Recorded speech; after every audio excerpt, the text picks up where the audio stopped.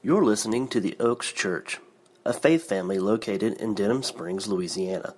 For more information about the Oaks, visit oaksonline.org. That chorus packs so much hope, so much truth. I hope you're able to sing that honestly to God.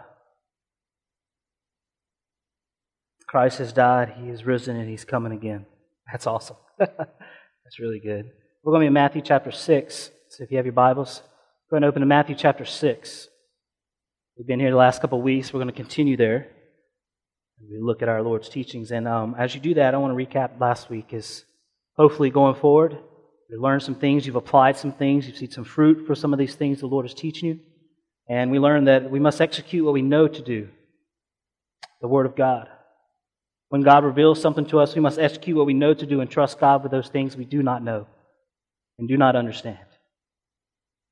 We looked at His will, look at His sovereign will, these things that are hidden that come to pass as He decrees. Then we looked at His revealed will through His Word, things that we are very aware of, and it is our responsibility to be obedient. And that all that we do, we do for the glory of God. His glory alone. This responsibility to discover and nurture these talents within us, God-given talents, to edify His church, to grow His church, to exalt the Christ. And fourth, we looked at this, recognized that in order for us to recognize this way of escape from temptation, that we must be watchful in this never-ceasing prayer. This watchfulness, this word, is going to bleed into today's message as well. As we begin, we continue to look at this word devoted. Today, we're looking at the devoted followers of Christ and his or her ability to give sacrificially, to give cheerfully as a devoted follower. But in order to do this, we must be watchful. Watchful for the things around us. Be aware for those who are in need. But before we head that direction, let me lay some groundwork. We're going to look at 4 different areas this morning. The first one's going to be to give thanks daily. The second, giving to those in need. Third, giving up in things in our fasting and prayer life. And then we're going to look at the ultimate gift.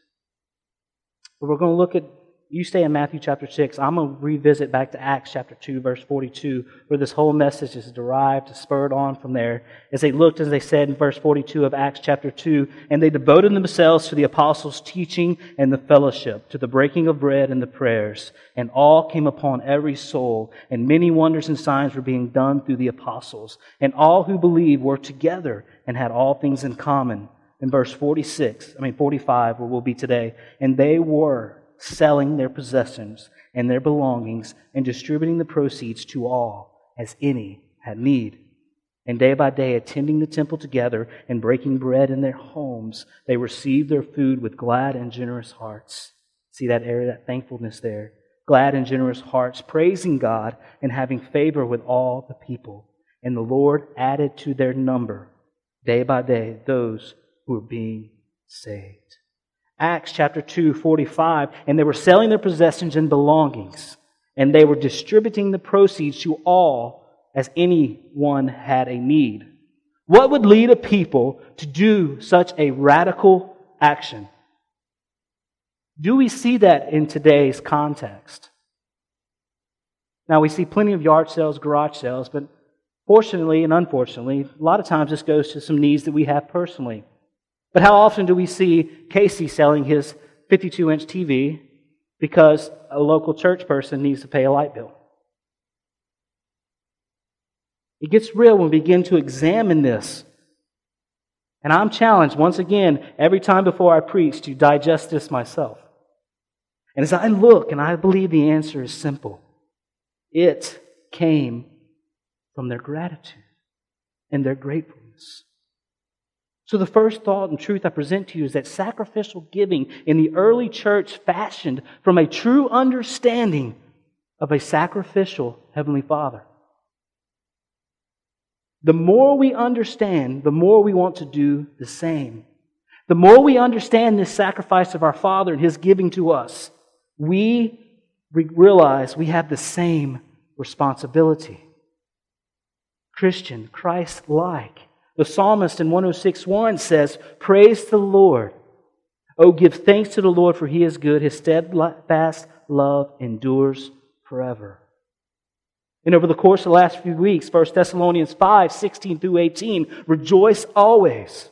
Pray without ceasing. Here we are. Give thanks in all circumstances, for the will of God in Christ Jesus. This is the will of God in Christ Jesus for you. I believe this radical giving gave birth from their understanding of who God was, this holy God, this sacrificial God, and it spurred in them a giving thanks daily. Let's look at our lives and let's examine this. As we grow in our understanding of this sacrificial Father, many of us can look to our earthly fathers. I am very grateful for my earthly father. Some of you know him in detail. Some of you do not. When things appeared to be all wrong, my dad aimed to make them right. He put his hand to the plow and he went to work. My dad was able to take punches. A lot of things did not go his way. He did not avoid these situations. He provided solutions. And he cared for me and my brothers and my sister. He loved us. So as we look, men, calling you out today, we must do the same. We must toughen up. To be quite frank, we can be weak at times when there's a place for that. But in our weakness, grace is sufficient to make us strong. Stand up for truth. Do not forsake truth in your home. Protect it. Watch over it. So as we grow up, as we toughen up, we put both hands to the plow and we get to work for the kingdom of God. For those who can look at your earthly fathers who finish well, fix your eyes on them. Fix your eyes on your fathers. Watch them. And then execute and love and follow their ways as they follow the Father. For those of you who have not seen an earthly father who has finished well, I want to call all of us, and specifically you, to look to the Heavenly Father. This sacrificial, loving Father. And that He looked upon His creation and He calls you adopted. Our earthly fathers were supposed to be a model of the Heavenly Father's love. Unfortunately, many of you in this room and those who will listen online have not experienced this.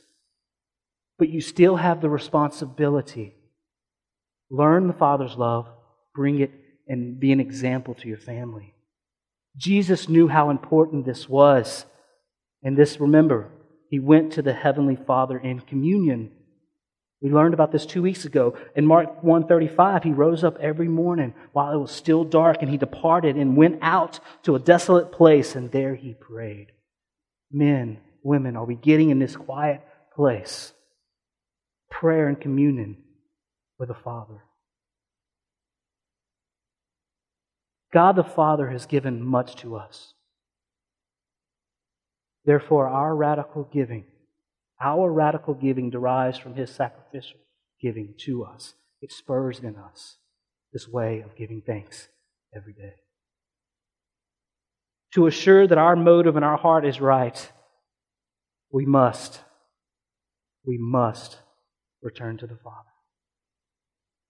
Luke 12:48, it says, "Everyone to whom much was given, of much of him is required."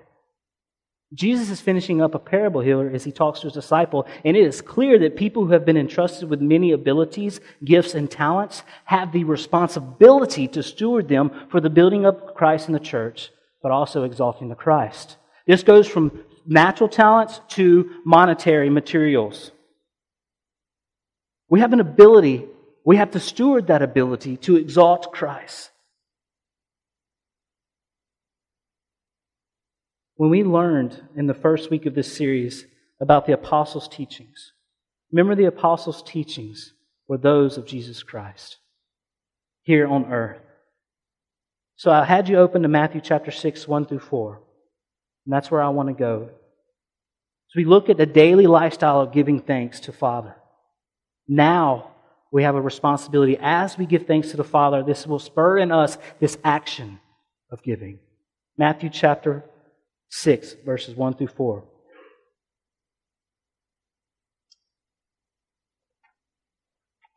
Matthew chapter 6, verses 1 through 4. Beware of practicing your righteousness before other people in order to be seen by them, for then you will have no reward from your Father who is in heaven. Thus, when you give to the needy, sound no trumpet before you, as the hypocrites do in the synagogues and in the streets, that they may be praised by others. Truly, I say to you, they have received their reward. But when you give to the needy, do not let your left hand know what your right hand is doing, so that your giving may be in secret, and your Father who sees in secret will reward you. Starting in verse 1 and ending in verse 18, Jesus teaching on how the individual can be hypocritical in their ways. We've looked at prayer. Now today we look at giving and fasting. He uses that word beware, be cautious, be wary. The Greek word there, where it derived from, blepo, means to see and discern. We must discern and be cautious of our practices of being righteousness. We observe a motive, once again, of the heart. Our Savior is very concerned of our heart, and clearly God looks at this heart motive before He looks at the action. So, think with me here. We have hands to the heart. When I look upon something and I take it, I want it for me. But when I look at the heart to give, I take from my heart and my life to give. This is clear distinction between take and walk or take and give. And I want to share my conviction to you that when we take and walk, this displays a very selfish heart, a consumer's heart. Does this model a sacrificial father? But when we look at someone who would take from their life and give, this displays the sacrificial heart, a child of God. Look at your life. Are you being faithful in your abilities? Are you being faithful in your talents? Are you being faithful in your stewarding your monetary resources and materials? Not for the sake of the Oaks Church, but for the Master, Christ, God the Father. In Colossians 3:23 through 24, whatever you do, work heartedly, wholeheartedly, as for the Lord and not for men, knowing that from the Lord you will receive the inheritance. You will receive inheritance as your reward. You are serving the Lord Jesus Christ.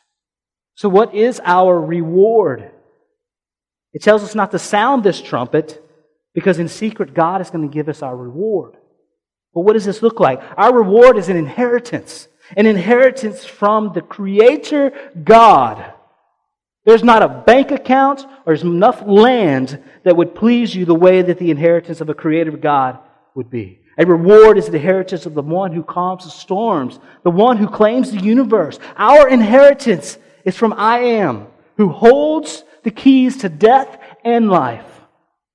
This is the inheritance, the sacrificial Father who calls you child, church. That's good. Colossians 3:23, a design for our work ethic is very clear. Whatever you do, work heartedly for the Lord and not for men. So the third truth I want to bring to you is that our achievements here on earth is a byproduct of our working wholeheartedly for Christ, not for man.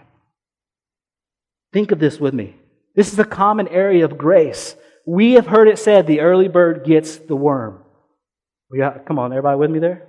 Early bird gets the worm. God has designed us, including the non-believer. Let me be clear here. Including the non-believer, to work well and to work hard and have the ability to do so. Okay? Fortunately, we have God on our side.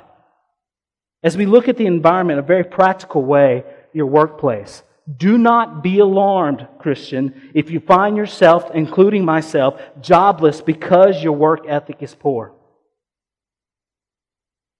God says, all that you do, do for my glory. Do not work for man, work for me. Your worth ethic should rise and shine above the rest. Not because you're aiming to please men, but you're aiming to please God the Father. Be obedient there.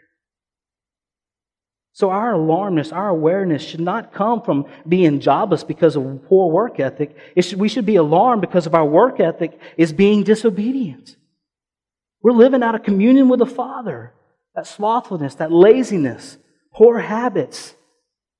I am committed and I am concerned that the thought that when we begin to see all that we do for the glory of God and not for man, our perspective will change. Therefore, our overall confidence towards earth, here on this life on earth, will correct itself. Aim to please the Father. And in this place of communion with the Father, aiming to please Him will naturally breed this gratefulness. This gratefulness. And our achievements will be earthly here on this earth. Our reward will have some earthly taste to it. There's rewards, monetary resources, etc. That is a byproduct of us serving our God. Let that soak in. Education, to being a father and a mother, to work, all these things. If we aim to please the Father, they will correct themselves. They will correct themselves. At verse 2, we see that it says, when you give to the needy, sound no trumpet before you, as the hypocrites do in the synagogues and in the streets, that they may be praised by others. Truly I say to you, they have received their reward. Give to the needy. Give to the needy. There are three pillars that Jesus mentions in this Sermon on the Mount, from righteousness, prayer, and fasting. Righteousness, doing things that are right in the eyes of God. Prayer in our life with communion, and fasting, giving up to focus on God. These three pillars were staples in the life of Jesus Christ. But the religious leaders of that day would exercise these three pillars in public out of self-righteousness to what? Gain their personal reward, their praises and their positions here on earth. This is a very temporary value, a very temporary reward. When Jesus teaches to do things in secret, the religious do it in public. So we're looking, it says, when you give to the needy, there's an expectation there in that word when. It needs to be evident and happening in our life. But as we look at these three pillars, this righteousness, doing things right in the eyes of Christ, prayer and fasting, if we looked at the church today, what pillars would we see? I will let you answer that. When you look at the church today, what are some of the constants, some of the values, some of the priorities that you see in the church? And I promise you, you will be disappointed. And I will say you'll be quick to learn that God is being grieved in the local church. He is. We must learn to be a church that clings to these values that Jesus Christ did. But as we know to give to the needy, who are the needy? This is for you to decide. Who are the needy in your life? Who are those you are surrounded with? And how you respond to those in need is your decision. The church, the Oaks as a whole, has a responsibility to give together, and we do. But you individually have a responsibility to give as a person, not just as a person, but as a Christ follower, to model the image of Christ. You know people I do not know, therefore you must discern whether or not they are considered needy and whether you should give to them in the name of Jesus. And when you do this, a very practical advice that I do for all of my decisions, table for prayer. You see a need, you see somebody, you table it for prayer. You seek counsel. You look at the Word of God and then you look to the wise. You look to a like-minded brother or sister. Pray again. Together, pray separately. And after 48 hours or so, sometimes I believe needs move a bit faster.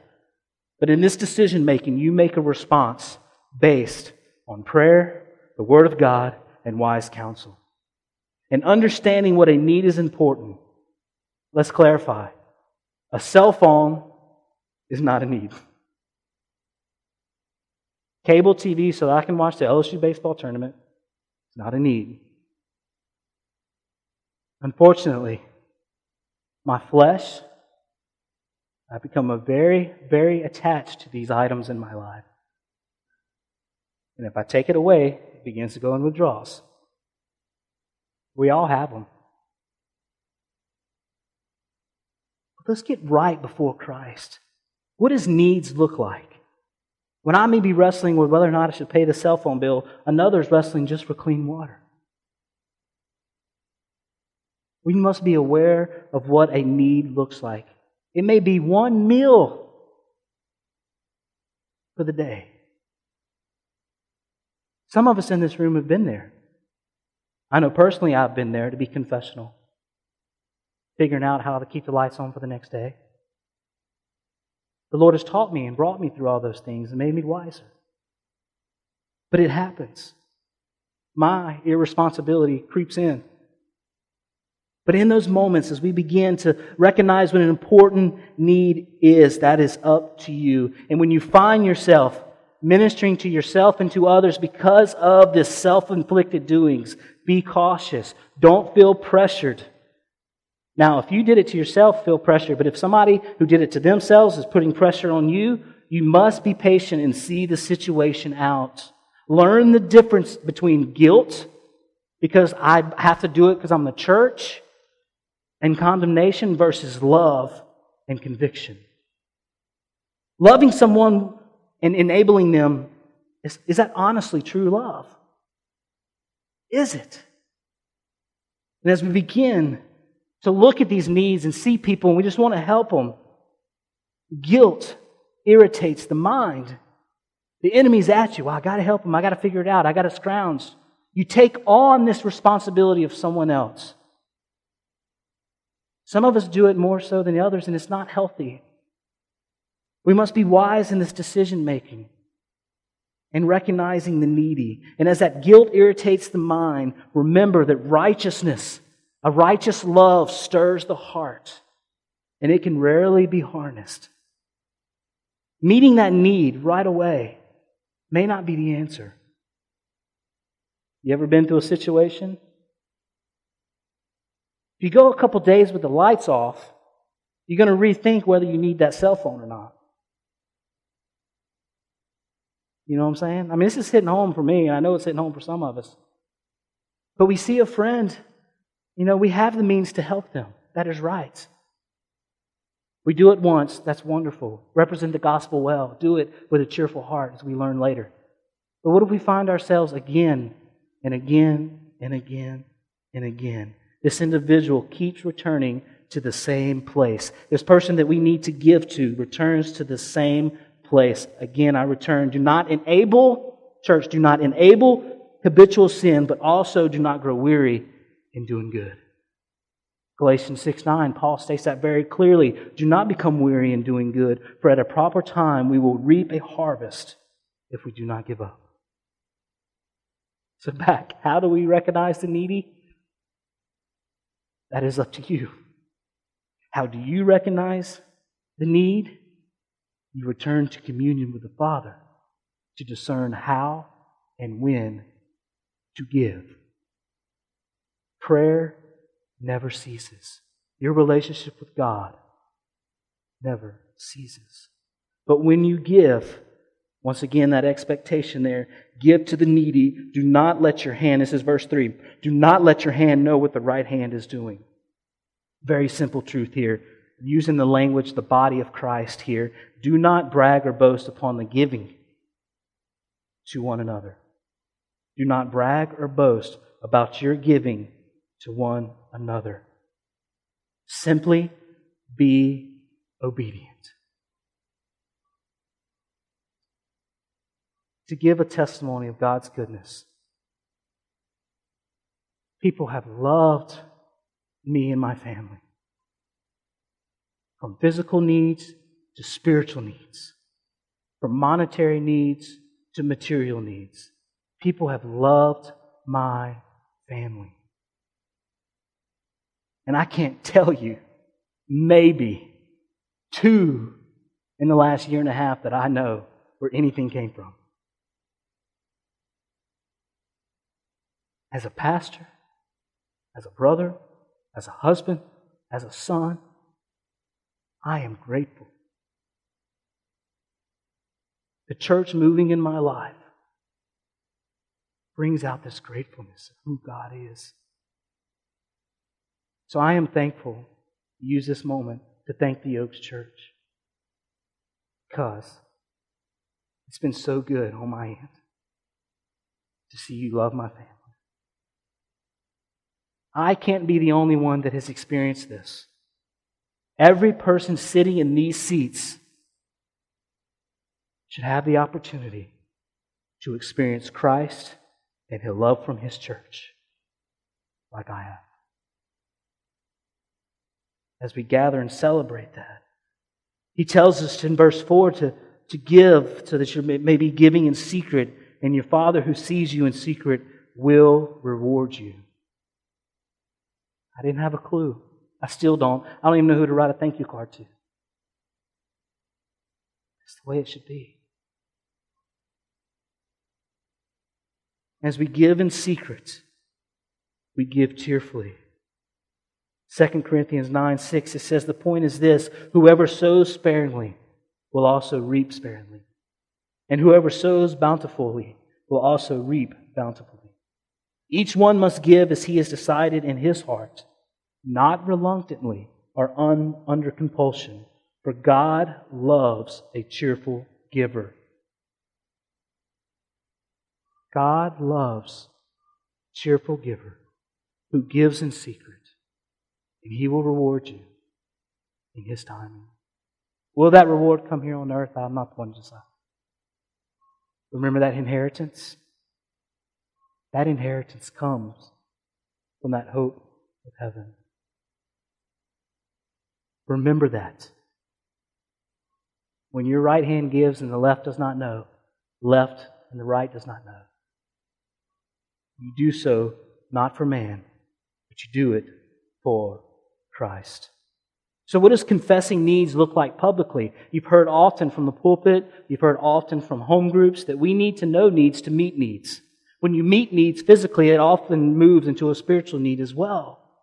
So the question here is, what does confessing needs publicly look like? And is there a place for it? Yes and no. Yes, if it is publicly confessed to the church. No, if it's publicly confessed on the street corner.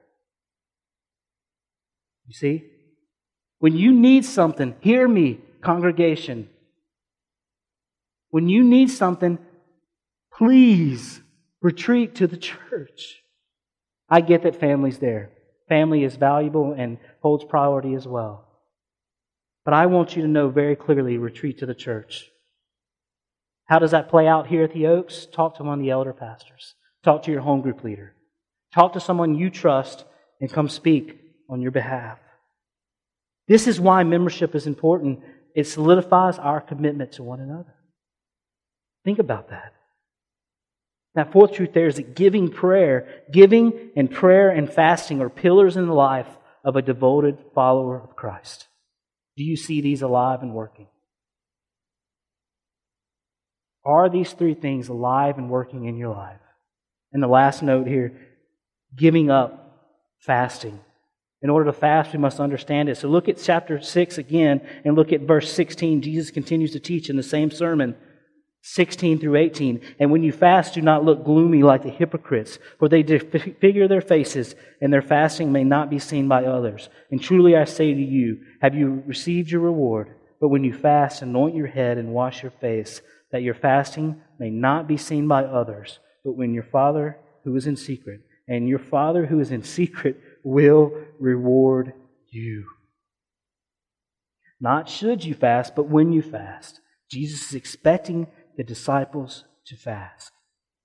Is He asking you to do the same? So I want to educate you real quickly on what fasting looks, this biblical model. He uses the language disfigured. This means that one would wash their face. But why would they wash their face? Because the people of this time would humble themselves, pray, fast, and wear ashes. And they will wear sackcloth. And these sackcloth and ashes were used as an outward sign to one's inward condition.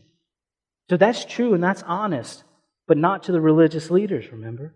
They would keep their ashes and go before the streets. Look at me. Look at what I have done. We may not put the ashes and the sackcloth on, but how quick are we to say, look at me. Look at what I am doing. The hypocrites were wretched. Even in the fasting, they wanted public attention. A heart matter again. Very clearly here, we see how not to fast, but how should we fast? In verse 17, it says, but when you fast, anoint your head and wash your face. Totally opposite of what the religious leaders were doing that day.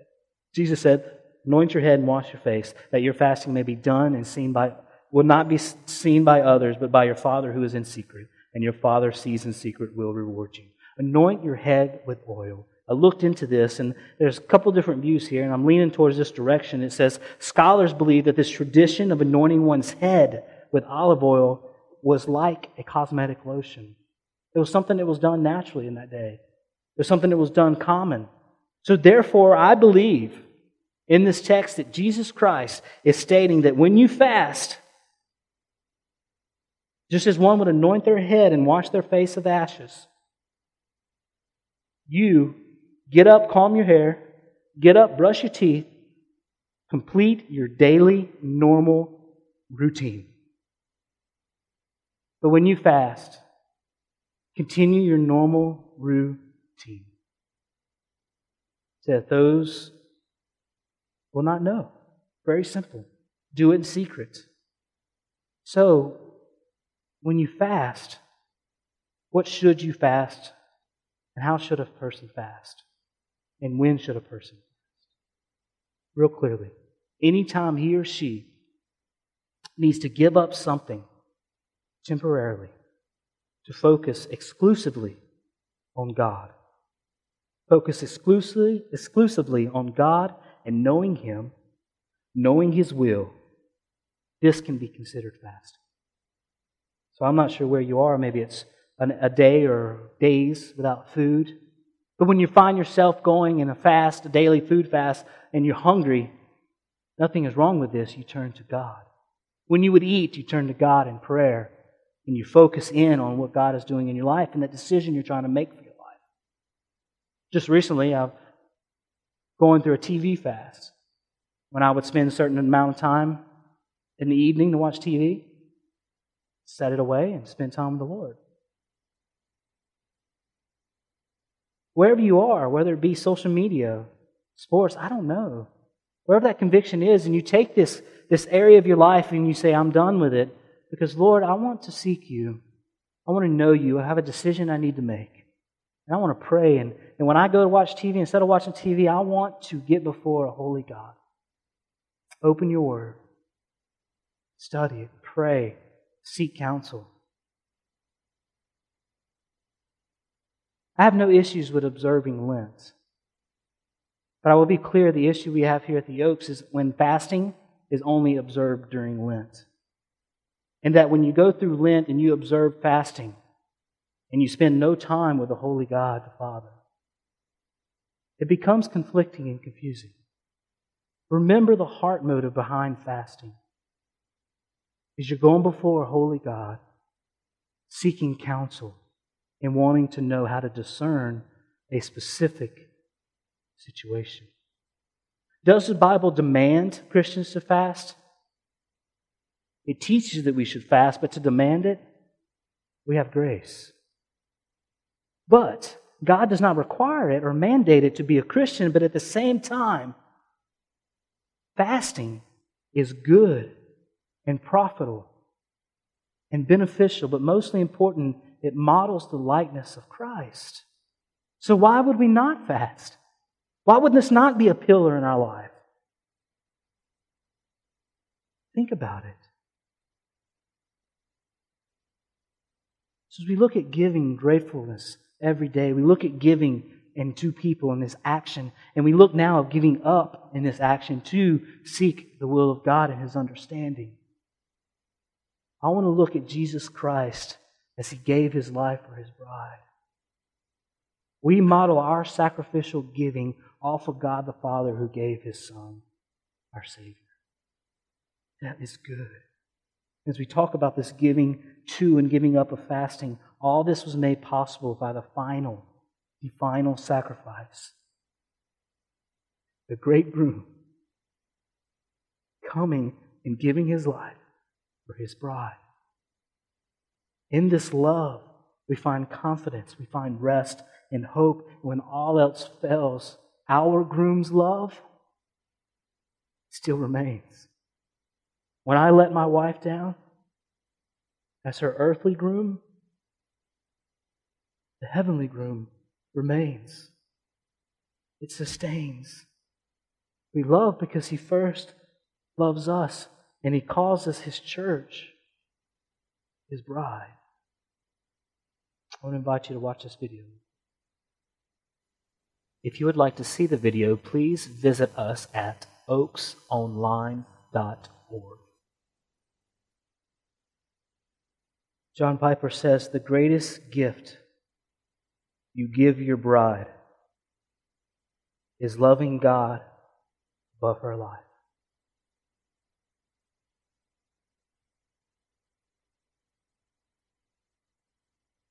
When I watched this video for the first time, I began to weep because I was reminded that the groom, Jesus Christ, will never divorce His bride.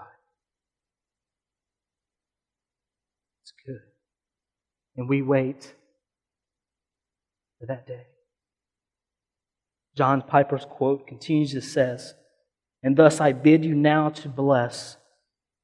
Go love your wife by loving less."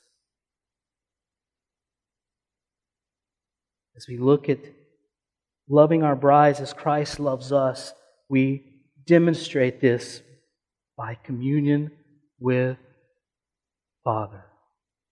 Love God to love your wife. Jesus loved His bride by giving His life to honor the Father. This last truth I'll leave you is that His devotion to the Father gave life to His affection for us. His affection for us brings forth life in our giving of thanks, our giving in action, our giving up. But as Christ gave His life, church, we are to give ours.